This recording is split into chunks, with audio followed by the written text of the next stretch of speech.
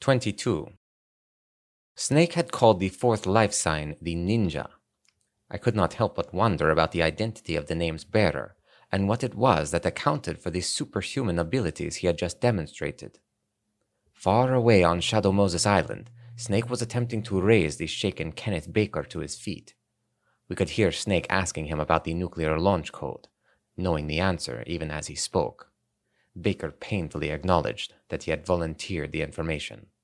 His arm hung broken and useless by his side, presumably Ocelot's handiwork. According to Naomi Hunter's intelligence, Revolver Ocelot had served as a special interrogations consultant in the Soviet gulags during his days with the Spetsnaz. In other words, he was an expert in torture. There was no way that the weapons technology executive, an untrained civilian, could withstand the techniques of coercion developed in the cells of Lubyanka. We now had confirmation that the terrorists possessed both launch keys.